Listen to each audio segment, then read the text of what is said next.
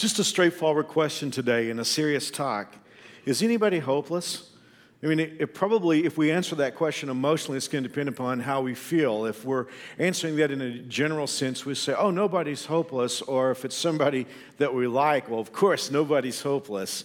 But on the other hand, if it's somebody we don't like or somebody who's committed some horrible crime, we sort of want to feel like maybe they are hopeless, that maybe they've gone past the point of no return. So I want to do something today. I want to take it outside the realm of the emotional, and I'd like for us to just really think about that question. Is there anybody that's hopeless? And let's be sure we know what we mean by hopeless.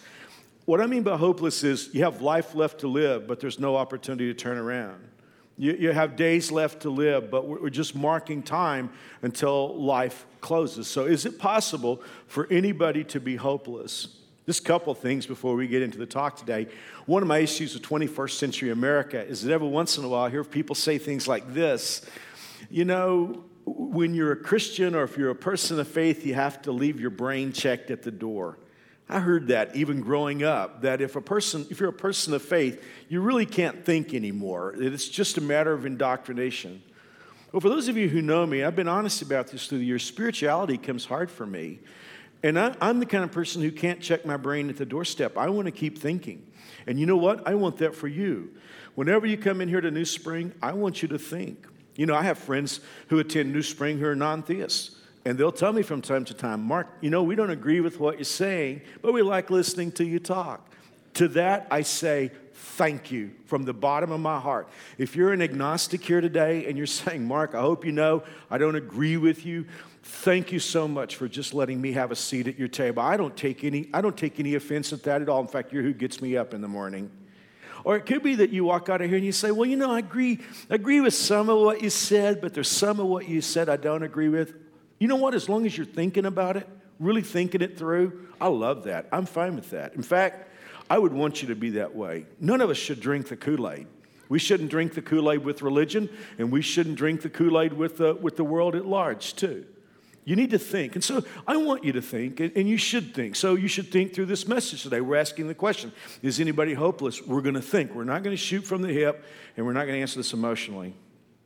The other issue I have, and this is getting more prolific today, is that people will think they know what the Bible says, but they never really open it to discover it. If you're holding a Bible in your lap, or if you've got an electronic device with 1,100 plus chapters in your Bible, I think you realize the Bible says a lot of things. Now, we live in a culture today where the idea is all the Bible says is God loves everybody and he's cool with anything anyone wants to do. Well, that's half true. God does love everybody, but he isn't cool with anything anyone wants to do. I mean, you wouldn't even be a good parent, those of you who are parents, if you were cool with anything. The Bible's a big book, and it says a whole lot. So here's what we're going to do today. As we think, we're going to see what the Bible actually says, and then you can think about it, and you can take it home. Because I really do think we need to wrestle with this question, is anybody hopeless? Is anybody hopeless? And most of all, I want to know, am I hopeless? Well, I want to take you to a verse of Scripture that if somebody came to me and said, Mark, for the rest of your career, you can only preach from one verse, I think I'd pick this one because I could preach every week for years and I would never get all the messages that's in this one simple verse. So if you ever want to see the Bible summed up, try 1 Peter 3:18. Here we go. For Christ also suffered for sins once for all, the righteous for the unrighteous, that he might bring us to God. That's a lot of messages in one verse, isn't it? Let's unpack that. The first one is Christ suffered. Let's set that aside for a moment and come back to it. Christ suffered for sins. So if you have a cross on your person today, or you have a cross in your artwork at home, or if you have a cross on your shirt, then you know the reason why Jesus is on the cross. He is on the cross for sins. For sins. Sin is anything that is opposite to the nature of God. Let me ask you a question. How many sins will be paid for? I mean, what percentage of sins do you think God will demand payment for? And we live in a world today where a lot of people have the idea, well, God is like the Pillsbury Doughboy in the sky, and it's like, y'all play nice now and try to do okay, try to do better. How many sins will actually be paid for? What's the percentage? 100. Every single sin will be paid for one way or another.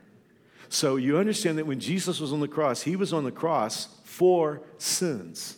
Then the Bible says once for all. It's not something he does every 6 months, because when he died for sins, he did a job well done. There was no more requirement for anything to happen, because he died for sins once for all. And then I think this is my favorite line: the righteous for the unrighteous. You know, if I'd been God and I'd been dreaming this up, I would have sent my son Jesus to the world to find the top 10% of people in the world, save them, maybe the top 30%, and the rest of them would have to go to hell. But isn't it interesting that when Jesus came into our world, it was the righteous for the unrighteous? You know what? The weird thing about this, if you feel like you're a good person and you don't need God's help, you are the closest person in this room to actually being hopeless. On the other hand, if you feel like a sinner and wonder how God could have anything to do with you, you're not hopeless. You're right at ground zero of the person that Jesus came to reach. He's the righteous coming for the unrighteous. He didn't come to find the top 10 best. He came to find those who knew they were sinners and would be open to receiving him as a Savior. Well, let's read it one more time. For Christ also suffered for sins, once for all, the righteous for the unrighteous, that he might bring us to God. People have told me through the years, and I've heard this, and I know they mean well, and I kind of understand what they mean by it. But I've had people say, Mark, I've always been with God. I was born with God. No, nobody is with God at the beginning. The fact of the matter is, our first parents, Adam and Eve, sinned and left us in a condition of being separated from God. And all of us have added our own piles of sin, and that separates us from God. But the good news is Jesus Christ suffered for sins, once for all, righteous for the unrighteous, in order that he might bring us to God. This is why, every week of the year that I'm on stage, week after week, 5 times a week, I stand before you and say, let religion go. Let go of religion. Let go of your own sense of worthiness. And just come and embrace Christ, because he is the righteous for the unrighteous, who died for sins once for all, that he might bring us to God. That's the story of the gospel. Well, I want to go now back to the first part of the verse, because that's where my focus is today. And that is on the words, Christ suffered. Christ suffered. I'm wearing a cross today. It's made out of some kind of metal. Some of you have crosses on that are made of gold or silver. And that's good. We do that because the cross is the universal symbol of Christianity, or Jesus. But I wonder sometimes if the cross doesn't kind of become sanitized to us, if it's not a sort of jewelry store Christianity. Or even, I'll be honest with you, 5 times a week when I tell you how to have a relationship with God, the expression will just roll off my tongue. Jesus Christ died for your sins. And I'm cognizant, even while I'm on stage, that when I say Jesus died for your sins, it can almost sound cliche. Hey, if Jesus suffered for our sins, the righteous for the unrighteous, to bring us to God, maybe we need to take a few moments to unpack that expression, Christ suffered. Because the thing of it is, you could say, well, Mark, it's almost lunchtime, and I'd really just not like to talk about anything unpleasant. But wait a minute. If our only chance of getting into heaven and being forgiven is the fact that Christ suffered for us, then maybe we need to put that ahead of our lunch for a few moments and think about the fact that Christ suffered for us. Let's talk. Of course, that the religious powers hated Jesus, and they wanted him crucified. They wanted him dead. This is interesting. I don't know, this may be more than you want to know, but it's interesting. The Bible is an extraordinary book. The prophecies contained in Scripture are mind-boggling sometimes. You do realize that if Jesus had been executed by the Jewish powers, he would have been stoned to death, because that was their mode of execution. But because he happened to be in the first century, the mode of execution was crucifixion. Mode of capital punishment was crucifixion. Now here's where it gets really interesting to me. Did you know that in Psalm 22 there's a very graphic depiction of crucifixion? In other words, Jesus' crucifixion is predicted in Psalm 22. Most of you know Psalm 23, but do you know it's the middle psalm of a trilogy of prophetic psalms about Jesus? Paul talked about the gospel, the death, burial, and resurrection of Jesus. Psalm 22, 23, and 24 are the death, burial, and resurrection of Jesus. Hey, not right now, but when you get home, read Psalm 24 and see if it's not an exultant story of the resurrection of Jesus. Read Psalm 23. You know those words. It's as if Jesus is preaching his own funeral. Even though I walk through the valley of the shadow of death, I will fear no evil, for you are with me. But when you go into Psalm 22, it is the most graphic depiction of crucifixion you will ever see. The psalmist writes, they pierced my hands and my feet. You know what's interesting about that? That was 300 years before the Carthaginians invented crucifixion. And now here we have Jesus, just according to God's schedule in the first century. And when the powers that were wanted him executed, the form was crucifixion. The Roman governor was Pilate at that time, and so in order to get Jesus executed, the religious powers had to get the Romans to sign off on it. Hey, the Romans didn't care anything about religion. And Pilate, the governor of Judea, well, he was a man that was cold and brutal, but he had some sense of ethics, and so when he has this prophet standing before him, he's going to judge him to find out if he should be executed. And Pilate can't find any fault in Jesus. And Pilate knows how awful crucifixion is. The last thing he wants is some innocent man to be crucified. We'll talk about this some other day, but Pilate's got problems back in Rome. See, he doesn't want his name to come up before the Caesar. The guy who got Pilate appointed to his place, he's in trouble with the emperor. In fact, the emperor is killing this guy and his friends and his associates. Pilate wants things quiet in Judea. He doesn't want his name to come up in Rome. So the last thing he needs is a riot on his hands demanding that this meaningless prophet be executed. But on the other hand, Pilate wants to push this as long as he can to keep it from happening. So here's what he decides to do. He decides that he's going to have Jesus scourged. Because after all, if these people are thirsty for blood, let them see his blood. You read this in John chapter 19, where Pilate had Jesus scourged. That doesn't just mean whipped. No, there were whips, yeah, that a person would bring a whip down on the back of a poor victim, and the leather thongs would concuss on the back of the victim, but that's not what scourging was. The Roman form of scourging led a man's hands to be tied up high above his waist so that the skin of the back would be pulled taut. And the Roman lictor would take a whip with a handle and 9 leather thongs, and in those leather thongs would be jagged bits of metal and broken glass and bone fragments. So that, as I say, the whip just wouldn't concuss on the back. When the lictor brought the whip down, it would embed in the back. And as he pulled the whip up, it would literally rip the skin off the person, sometimes exposing vital organs. And the Romans were skilled at this. They knew how to bring a person just to the point of death, but keep them alive. See, Pilate wanted to embarrass Jesus, hurt Jesus. The people that hated him, Pilate wanted to find some middle ground. By the way, you can't find any middle ground with Jesus. Pilate wanted to find middle ground with Jesus where he could abuse him real bad, but he could salve his own conscience for not killing an innocent man. And so he brings Jesus out to them. Isaiah would say he was so abused that he didn't even look human anymore. But that didn't stop the crowd, because the crowd in Luke 23:21 kept shouting, "Crucify him, crucify him." Oh, what's crucifixion? Crucifixion, and I've chosen these words carefully, crucifixion is state-sponsored terrorism. See, the Romans wanted to find a way to so brutalize someone who did wrong that no one would ever think about doing what this person did. At the time Jesus was crucified, no Roman citizen, regardless of how heinous his crime is, no Roman citizen could be crucified. Cicero, the historian, said Romans ought to just try to get it out of their heads. It was so ugly to look at. Crucifixion was meant and designed to inflict as much torture as possible, and it was a particularly slow death. In fact, the term excruciating comes from the Latin "from the cross."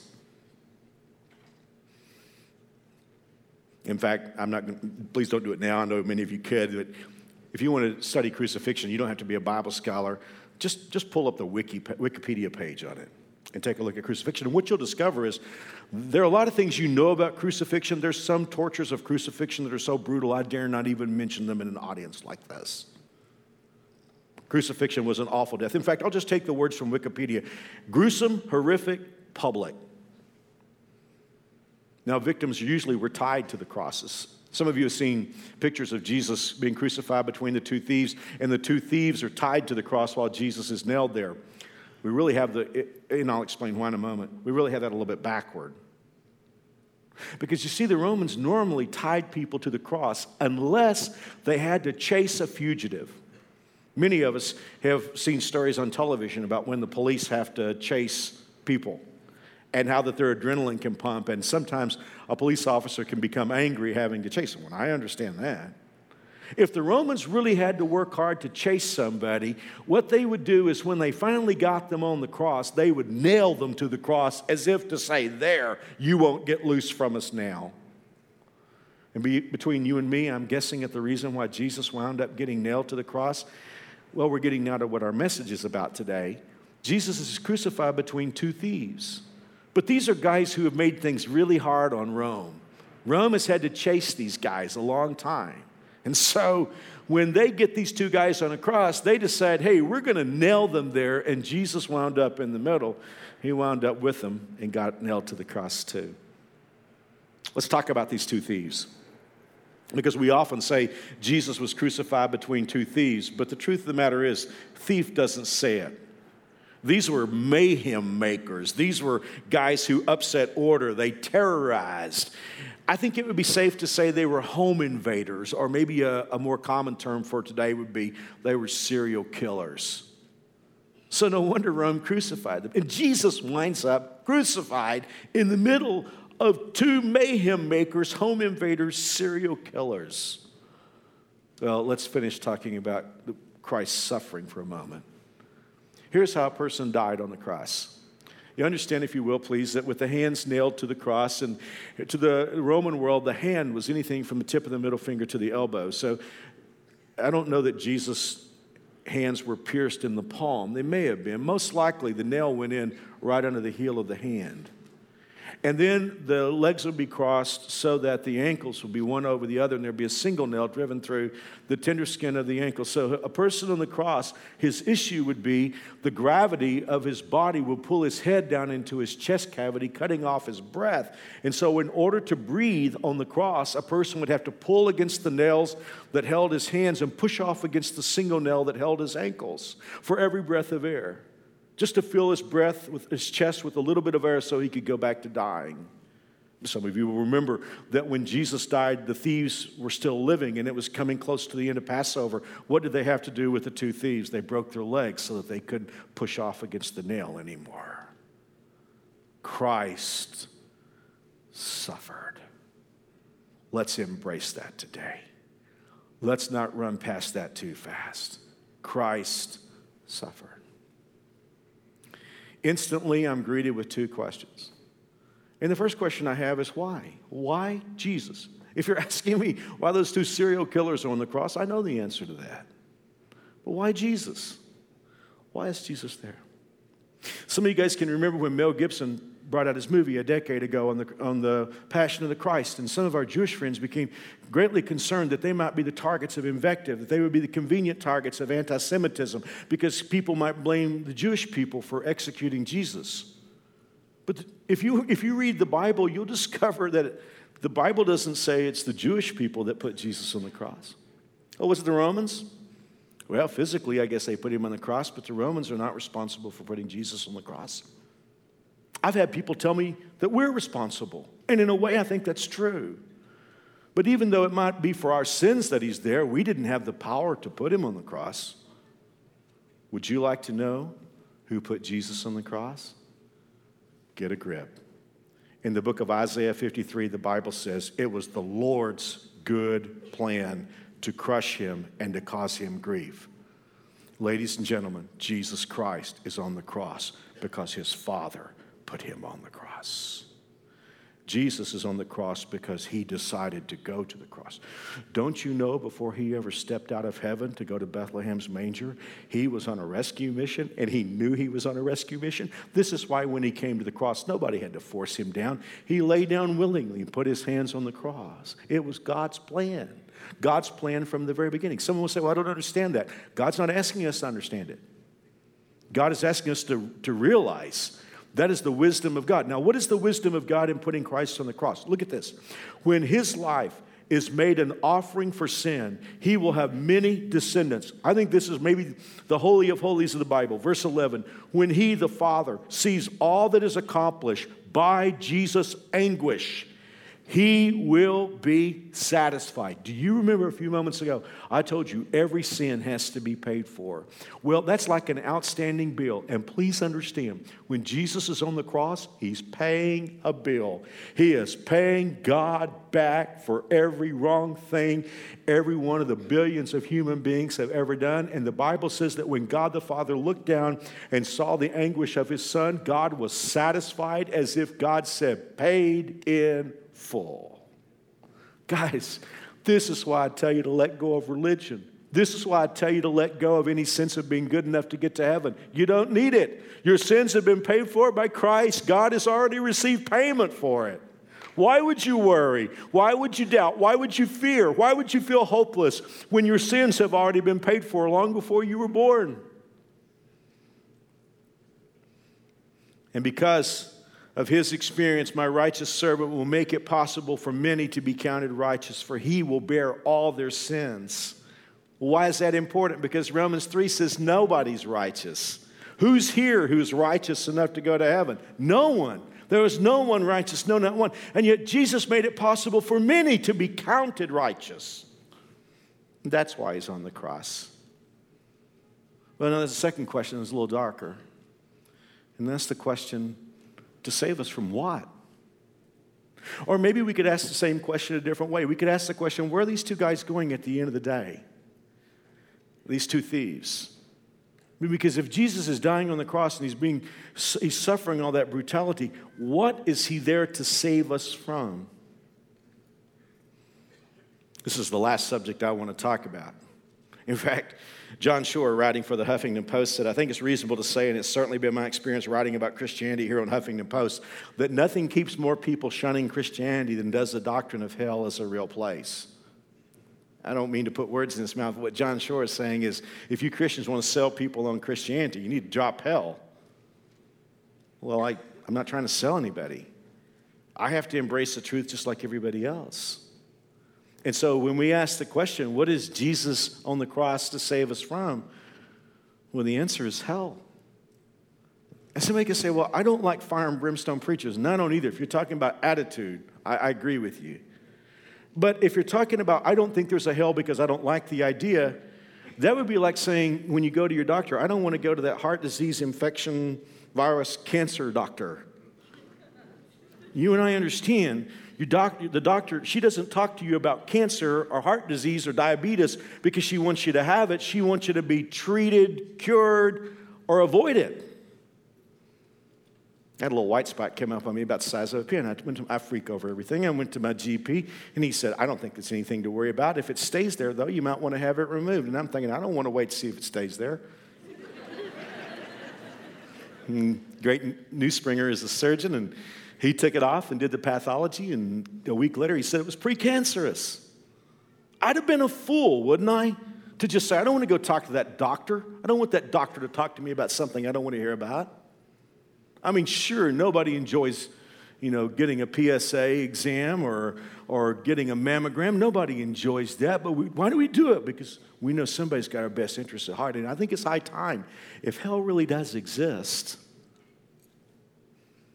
I think it's time we had an honest talk about it. Well, who should we let talk to us?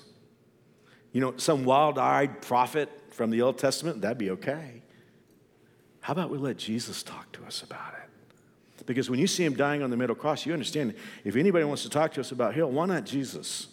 In fact, nobody talked more in the Bible about hell than Jesus, not even close. He talked about it all the time. I want to give you one story, and the reason why the story is important to me is that every once in a while people will say, well, I think, we have all our hell here on earth. Not even close. Not a chance. We have tough times, but we don't have hell. Or people will say, I think hell is a state of mind, or I think it's just sort of it's all the things about hell are metaphorical. Well, if one might think that, I want to take you to a specific story of Jesus. And this is in the Gospel of Luke chapter 16. And he's telling the story about two men who die. One guy's a street guy. He's a poor man. He lives on the street. His name is Lazarus. He's dying. He's got a disease. He's starving. Some friends figured that the best thing they can do is just drop him at the gate of this rich man who is unnamed in the story. And some of you who grew up in Sunday school can remember that this poor man asked for the crumbs that fell from the table. I know we're getting close to lunch, but let me tell you what that means, okay? Rich people back then didn't use napkins. They used bread. So to wipe their greasy hands, they would tear off a piece of bread and wipe their hands on the bread and then throw the bread under the table for the dogs. And poor Lazarus is just asking for the napkins. He's just asking for the table scraps. Well, they die. Lazarus dies and goes to heaven. The rich man who is unnamed, because it's interesting how eternity changes things. The rich man dies and wakes up in hell. I want to pick up Jesus' story there. And here's my question for you. Listen to how Jesus describes hell and see how metaphorical it sounds. See if he's talking about a state of mind or a place. Let's work. The rich man also died and was buried. In hell and in torment, he looked up and saw Abraham in the distance and Lazarus in his lap or at his side. He called out, "Father, Abraham, mercy. Have mercy. Send Lazarus to dip the tip of his finger in water and cool my tongue. I'm in agony in this fire." But Abraham said, "Child," and this is the scariest part, "remember." In other words, people who are in hell right now, remember that they don't have to be there. Child, remember that in your lifetime, you got the good things and Lazarus the bad things. It's not like that here. Here, he's consoled and you're tormented. Besides, in all these matters, there's a huge chasm set between us, so that no one can go from us to you, even if he wanted to, nor can anyone cross over from you to us. The rich man said, "Then let me ask you, Father, send him to the house of my father, where I have 5 brothers, so he can tell them the score and warn them so they don't end up here in this place of torment." That's Jesus' story. Well, it's safe to say these 2 guys are going. That's where they're headed. They're headed for hell. When sundown comes, unless something changes, these 2 guys are going to open their eyes in hell. The idea that everybody goes to a better place, we just saw that knocked out of realm by Jesus. So what about these 2 guys on either side? These 2 serial killers who are being crucified with Jesus? Well, it's sort of interesting to watch the progression that happens. Because as you know, Jesus is crucified there. The 2 thieves are on the outside. The leaders on the ground are taunting Jesus. And all of a sudden, of all things, the 2 serial killers join in and start trash-talking Jesus too. In Matthew 27, in the same way, the robbers who were crucified with him also heaped insults on him. Greek language means they started to taunt him. Mark 15:32, they that were crucified with him reproached him. That means they kept it up. Once they started the trash talking, they kept it up. And one of the thieves, the guy who never changed over here, and one of the criminals who hung there hurled insults at him. "Aren't you the Christ? Save yourself and us." Guys, I got to tell you something. I've known this story ever since I can remember. I've been preaching this story since I was 16. I learned something this week for the first time. I looked at this in the original language. I never knew till this week that this thief, when he said, "Aren't you the Christ?" he said it in a positive inference. In other words, he didn't say, "Aren't you the Christ?" as if he doubted Christ. He didn't say it though he didn't believe it were true. He said it though he believed it was true. In effect, he was saying, "I know you're the Christ, but if you can't get me off this cross, I don't want anything to do with you." And there are people like that today. I believe in God, but if he can't fix my marriage, then I'm not interested in him. I believe in God, but if he can't make me a rich person, I'm not interested in him. Well, I'm so thankful that this guy over here, I don't know exactly when it happened. Was it when he heard Jesus say, "Father, forgive them because they don't know what they do"? The Bible indicates Jesus kept saying that. And maybe as he watched Jesus crucified, brutalized, struggling for breath, that when he could get breath, he had something wonderful to say. But anyway, this thief, this serial killer who is on the cross next to Jesus, he said this in Luke 23:40, "But the other criminal rebuked him." That's the first thief. "Don't you fear God," he said, "since you're under the same sentence? We're punished justly, for we're getting what our deeds deserve. But this man has done nothing wrong." Hey, that's a better sermon than most Christians will hear today in church. The thief said to the guy, "Don't you understand that actions have ramifications? Don't you understand that choices have outcomes? We made a choice.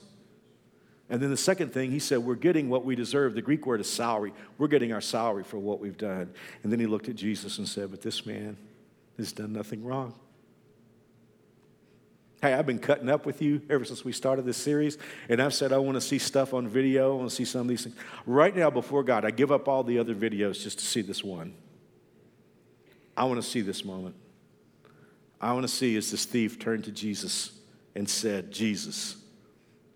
And he's never been to church. He has never been to New Spring. He hasn't heard me pray the sinner's prayer 5 times a week. He didn't grow up in Sunday school. Nobody taught him to memorize the Bible. He doesn't even know how to ask God to save him. Probably thinks there's no chance. But he just says, Jesus, remember me. Remember me when you come in your kingdom. Translated, he was saying, if you can do anything for me.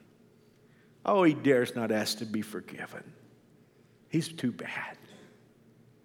Just if you can do anything for me. Oh, he believes he's helpless. He's hopeless. He believes it about himself. He said, I deserve this. But Jesus, if you can do anything for me. Jesus answers one of the most important lines in your Bible. Jesus said, today, I tell you the truth, today you will be with me in paradise. Today. Oh, you're not going to the ground. Your body may be planted out there, but not the real you. Today, to be absent from the body is to be present with God. Today, Jesus said, you're not coming back as a squirrel or a frog or a chestnut or a feather or a breeze. Today, you will be with me. People have had joy through the years thinking about the fact that when Jesus walked into heaven after he gave up his life, he walked in with his arms around a converted serial killer. You will be with me in paradise. I'm going to ask you a question today. Is there any chance that you could go to hell? You could say, Mark, I resent that question. And I understand that. I resent questions too. And maybe I shouldn't ask it. I'm sorry I did that. Why don't you ask yourself, is there any chance I might go to hell? You know that if you do go, it'll be over God's wishes. The Bible tells us that hell wasn't created for people. People say every once in a while, I don't see how a loving God could create a hell for people. He didn't create it for people. The Bible says it was made for Satan and his angels. But you see, the thing of it is, if a person just keeps walking past God, there's no other place to go. And the Bible says that God is not willing that anyone perish. God wants everyone to be saved. And if you want to know how much God wants you in heaven, just look at Jesus on the cross. The righteous for the unrighteous, that he might bring you to God. But you can go if you really want to. I was thinking about that a few months ago as I was thinking about this series. And I was thinking about this very sermon. And if you want to go to hell, you can, but I want you to think about something. In order to go to hell, you have to walk past 3 crosses. You got to walk past the cross of this guy because he's got a message for you. His message for you is, I don't care if he is God. If he doesn't fix my broken world, if he doesn't help me, I don't care anything about him. And you look at this guy and you say, you know what? I think he's right. I think he's right. I agree with him. You know what? I have more in common with him than I have with the other 2. I just don't think God is fair. I'm not even sure there is a God. I like this guy. This is my boy right here. I like this guy. And then you'll have to walk past that middle cross. But be careful before you walk past that cross, because a man is up there who loves you more than you love yourself.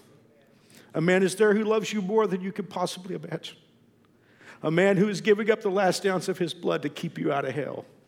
And he's not doing it for righteous people. He's the righteous person doing it for the unrighteous. He's doing it for sinners. He's doing it for you. And you look into his face, and you look at the blood flowing down his face from the thorn crowns that sliced into the scalp. And you look into his face and say, I don't care. I don't care. I'm busy. I got my money, I got my technology, I got my stuff. I don't care. I could care less. You walk past his cross. But then you have to walk past one more cross. And I beg you to hear what this man is saying to you, because he has a message for you. You know what he's saying to you? He's saying nobody should go to hell. Nobody has to go to hell. It doesn't matter what you've done. It can't be as bad as what I've done. It doesn't matter how little you have left to give God. You don't have as little as I have. But this guy can't get off the cross. He can't go be baptized. He can't join New Spring. He can't bring money. He can't go out and turn over a new leaf. He only has a few hours left to live. So what he's telling you is you can't have less to give God than he has. He's pleading with you. His arms, you see his arms outstretched? He's telling you nobody should go to hell. Nobody should go to hell. Nobody has to. Nobody should.